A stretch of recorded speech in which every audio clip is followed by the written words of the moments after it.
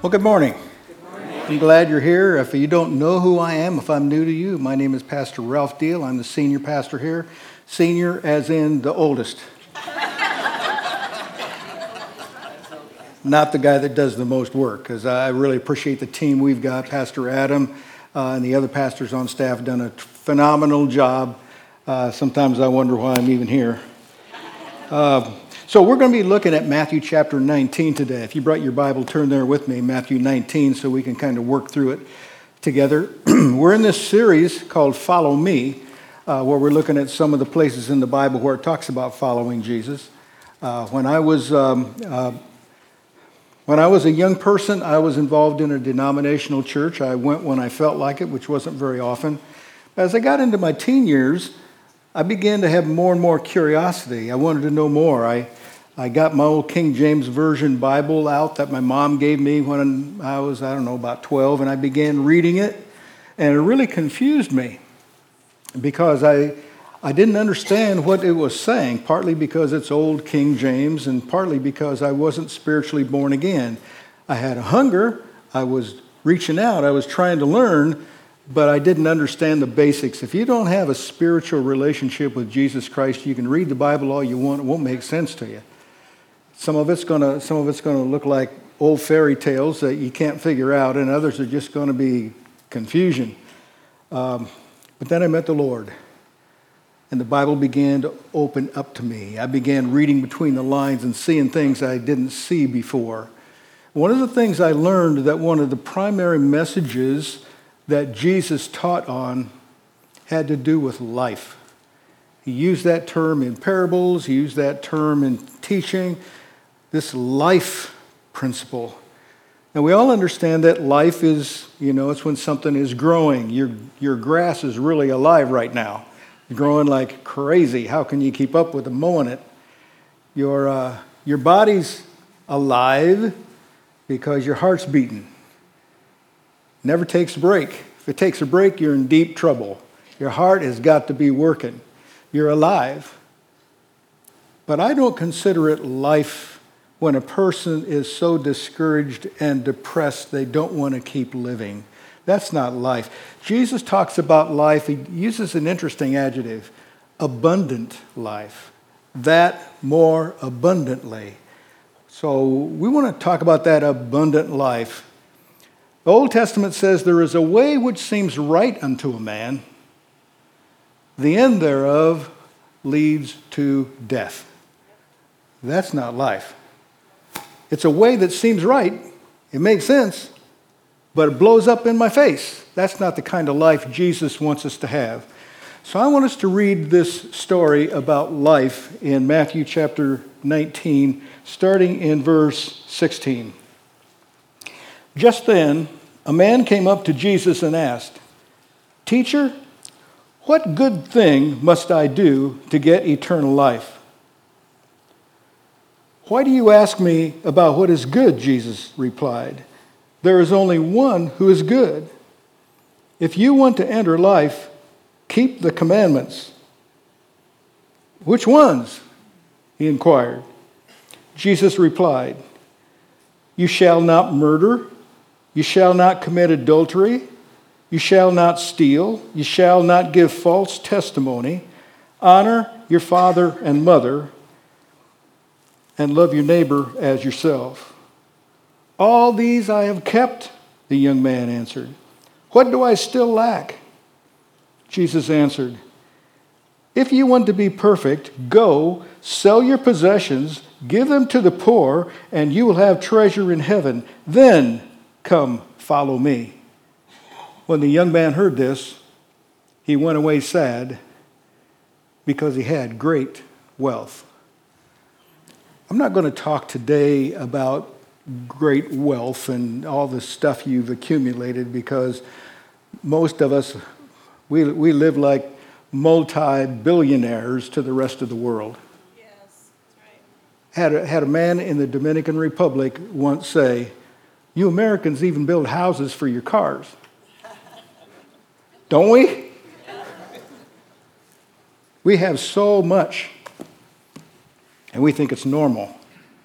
But can it be a stumbling block that stands between us and what this life God wants to give us? So I want us to unpack this story a little bit, and I want to share some things we see from this story that are roadblocks to our experiencing this abundant life that this young man was looking for, and he couldn't find it. Notice again in verse 16. It says, "Just then a man came up to Jesus and asked, 'Teacher, what good thing must I do to get eternal life?'"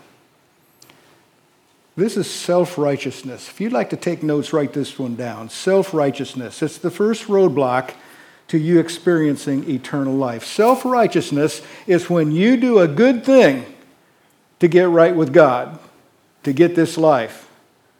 And Jesus says, what are you talking about, a good thing? There's only one good thing. There's only one person who is good. He's talking about himself. Jesus is the only good thing. You can't do good things to get eternal life. All you can do is get to know Jesus Christ. He's the good thing. Self-righteous people are always looking at something they can do, some action step, something I can prove myself with.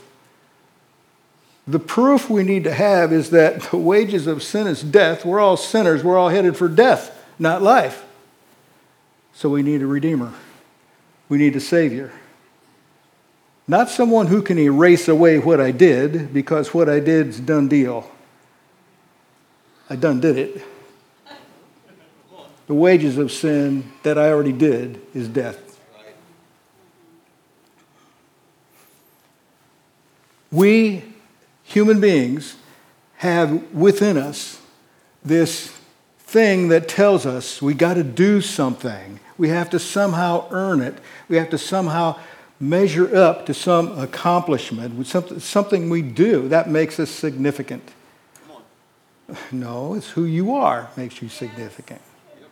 And you either have Jesus in you or you don't have Jesus in you. I need to have some kind of external thing I can do. Philippians chapter 3, verses 7 and 8 says, "But Christ has shown me." See, this is a learning experience. Paul is talking, and it's a learning experience. And we're all on this learning experience. Some of us further along than others, but we're all on the journey. "But Christ has shown me that what I once thought was valuable is worthless. Nothing is as wonderful as knowing Christ Jesus my Lord. I have given up everything else and count it all as garbage." Another version says manure. All I want is Christ. You see, if you want life, you need to pursue Jesus Christ. You don't need another hobby. You don't need another sport. You don't need a better team. You just need Jesus. That's how you find eternal life.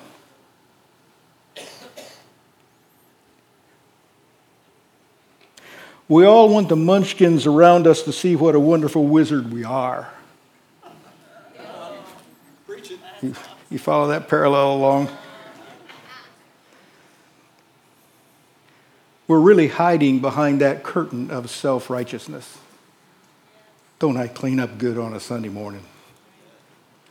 But that's what you see on the outside. Jesus sees what's on the inside. Yes. What we really need is a Toto to come along and pull that curtain out of the way and expose us for what we really are. Amen. Some of you need to see The Wizard of Oz. There's amazing lessons in that story. Some of you are looking at me blankly like you don't know what are munchkins. Get that curtain torn down, Yep. and then you can be healed. Come on. And that's where life comes from, when you find yourself healed.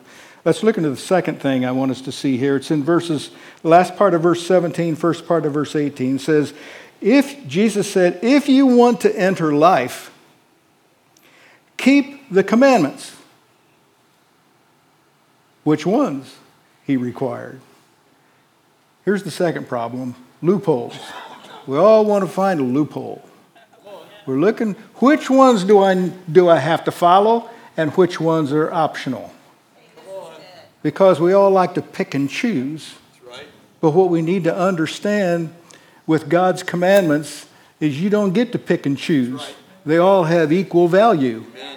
We like to say, well, these sins are real heavy, and these sins aren't quite so bad. You know, any disobedience is a sin, and the wages of sin is death. He didn't say the bad sin. There's no measurement of sin. You either do things God's way or you do things your way. Amen.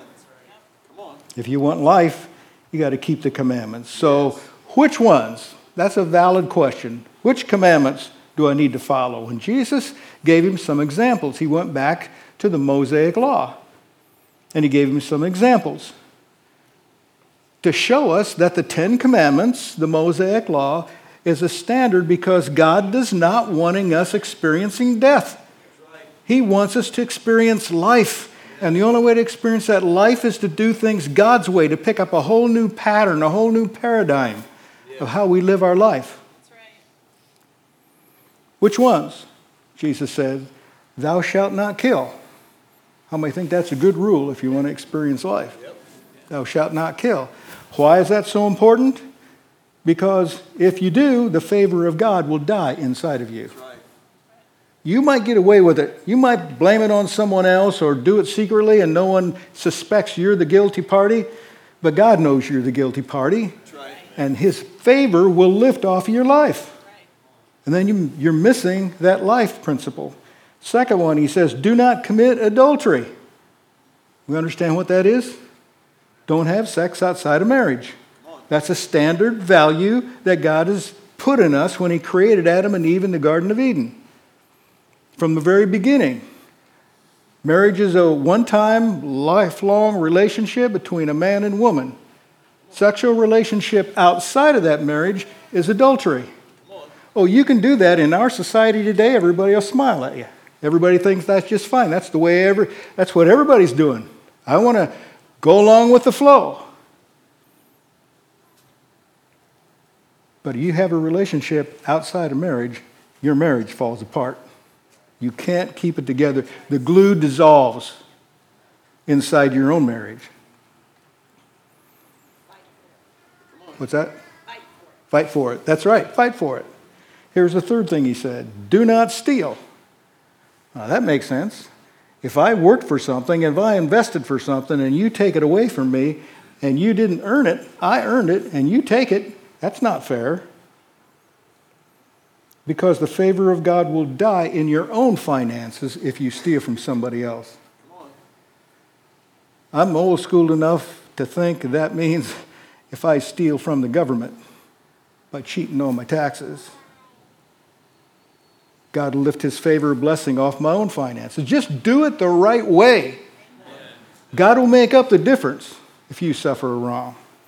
Here's number 4. He says, do not give false testimony. That means lie. Don't tell an untruth.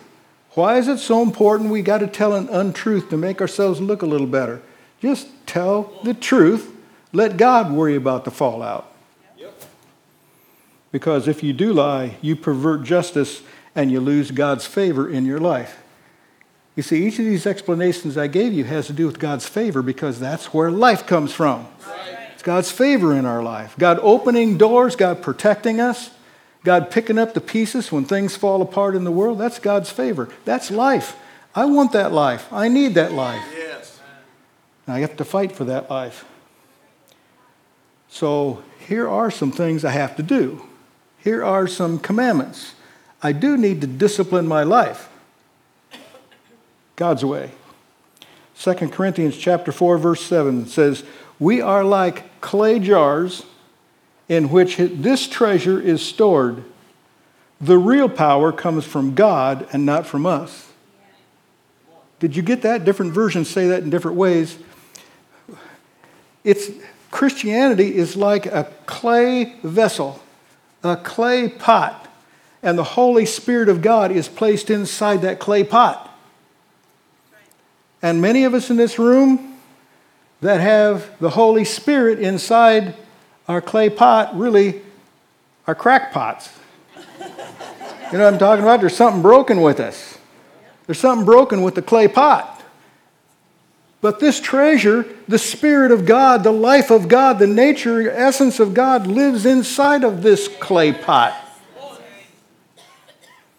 So we need to not be so quick to judge each other from the cracks in our pot. It's all about the Spirit on the inside. That's the potential. That's the life that's in there. So looking for loopholes is another thing that'll hold you back from this life. Here's number 3. Verse 20, the young man replied to Jesus, I've kept all these. What am I still missing? You get it? He knows there's something missing. He's doing everything he knows to do, but he knows there's still something missing. There's a hollow spot on the inside. There's something broken down inside of him. If you haven't realized that yet about your own life, you're not getting much closer in your spiritual growth. You need to recognize you are a cracked pot.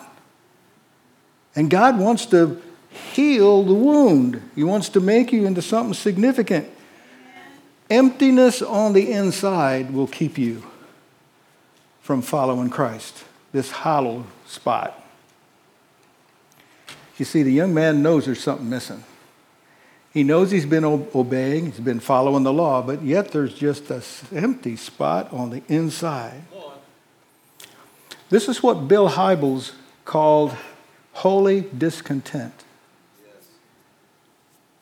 I know there's something missing.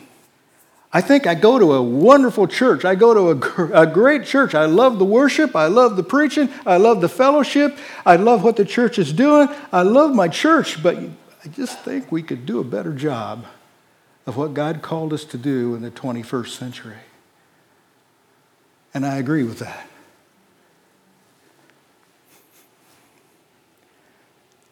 God is that missing piece. God is what we're missing. God is what the young man is missing. He's missing something. He knows he's missing it. He doesn't feel complete. He watches these disciples walk around with smiles on their faces. They walk around with their shoulders lifted up and their heads high. They walk around with holy confidence. They walk around with people wanting to follow them because they see something in them they don't have. And this young man got all this wealth, and he walks in with a sad face. And he sees the joy in the disciples, and he says, what am I missing? What am I missing? Yes. Jesus said, obey the commandments. But I've been obeying the commandments, and I know I'm missing something. When you feel this emptiness on the inside, you're on the way. You're on the journey. Come on. Yes, that's right. Come on. Here's number 4, the 4th lesson. When there's a contrast of focus, die vision. When you're trying to work both sides of the fence at the same time, you live in the world where it gets too hot in summer and too cold in the winter. Too many mosquitoes, and all kinds of other complaints we have. We live in this world. It's a real world we live in. You can't just check out of the world. You have to live in the world. But we also live in the kingdom of God, resident upon this earth. We have the Holy Spirit living inside of us. We have the precious promises of God that we can claim and walk in every day. We are two-dimensional. We walk in the world. We walk in the Spirit. The world has a pull on us. The Spirit has a pull on us. Yes. We're in this tug of war. We have a little angel on one side saying, you need to do this, and a little demon on the other shoulder telling us to do that. It's pulling us, tug of war, back and forth. Every one of us live in this world where there's a contrast.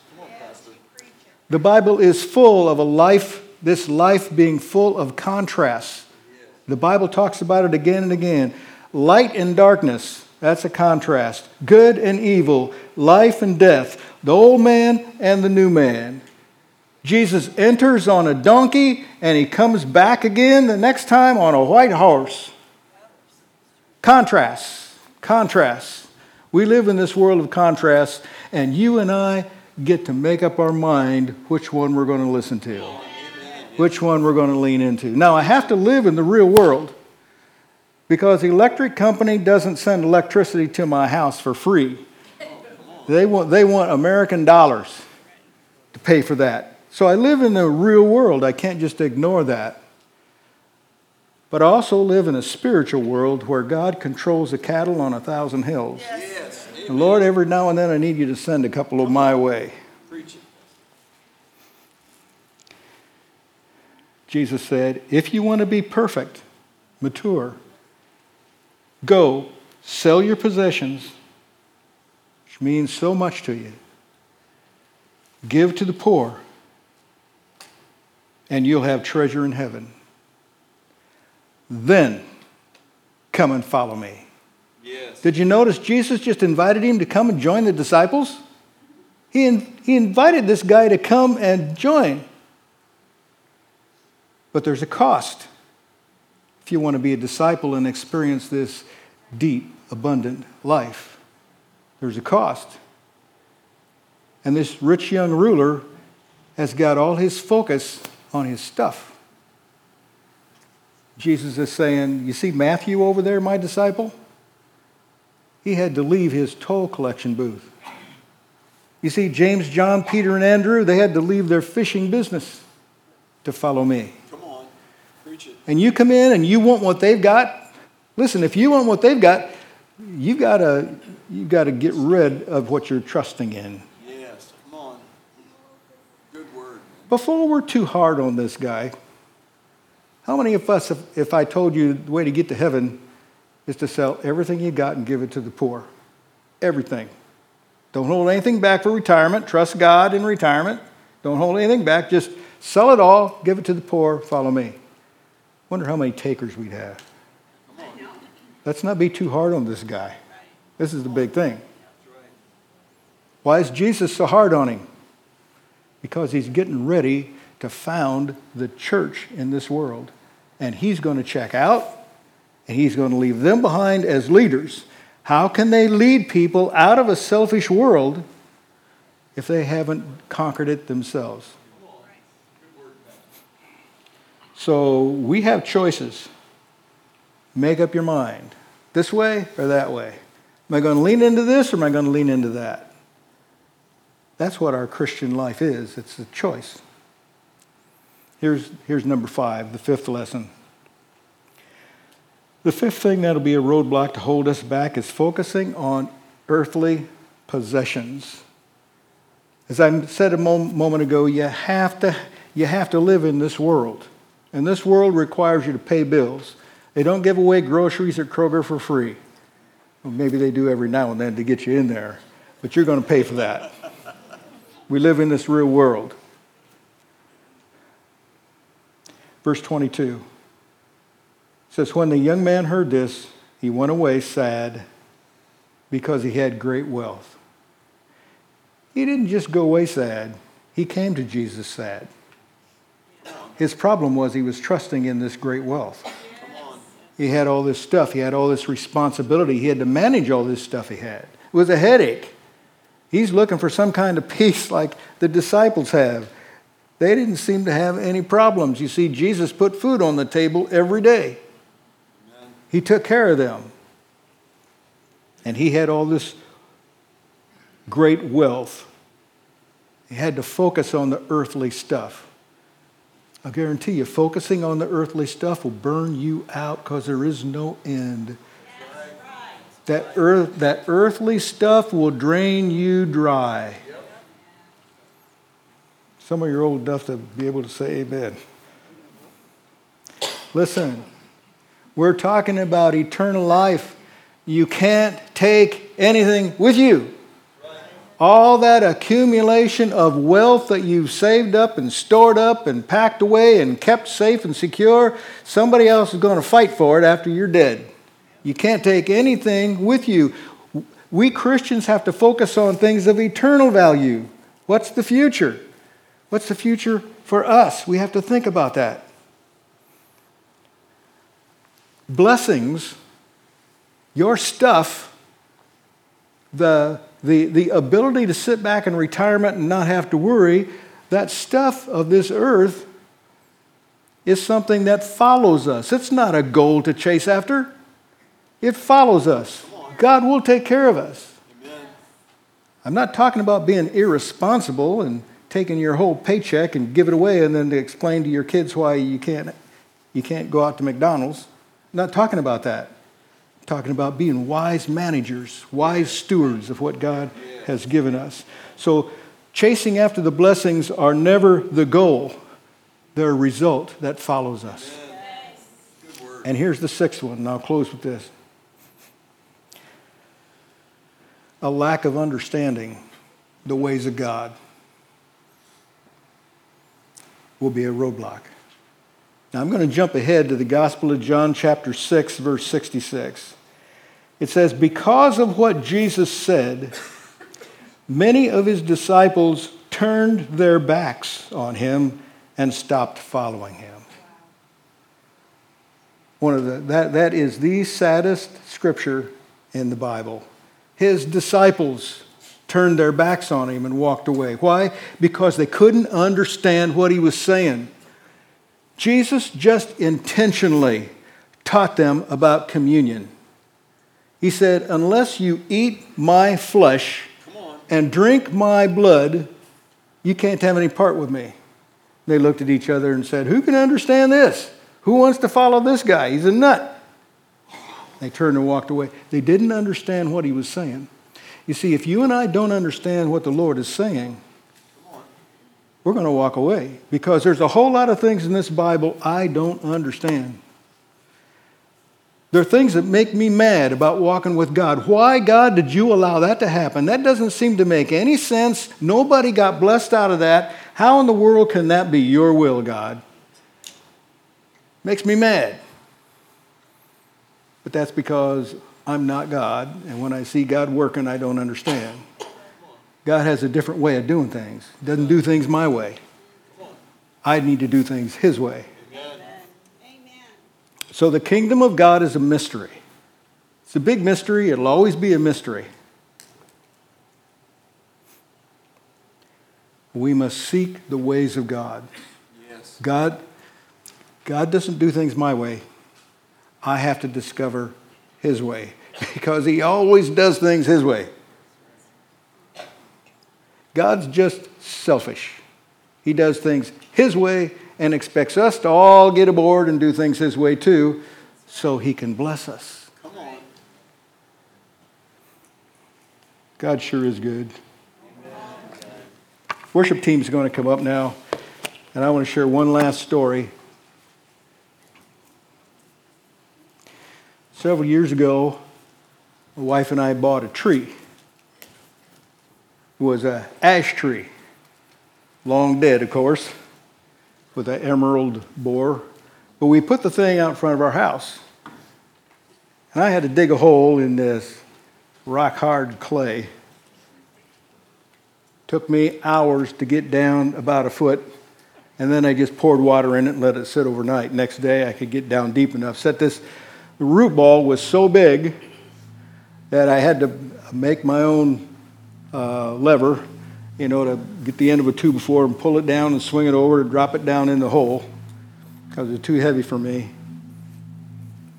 We got this from the nursery, and the nursery told us we didn't have to take this wrap off the root ball. It was burlap, and the roots would just grow right through the burlap. Don't worry about it. But he says the most common mistake people make when they plant their own tree is that burlap is fastened to the trunk with a string, a cord. The most common mistake is people forget to cut the cord. As the tree grows, it just chokes it. Because the roots go right through the burlap, but that trunk can't grow. It chokes it, just strangles it. These principles that we're talking about are like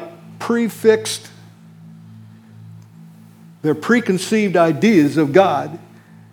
It's like a rope around a trunk. And when that trunk is growing and begins to stretch, it can't grow, and so it's just choked to death. Some of our preconceived ideas that we learned in Sunday school at a previous church somewhere along the way about doing good thing, do a good thing, and then you'll have life. It's the very thing choking us from having that life. We need to cut the cord.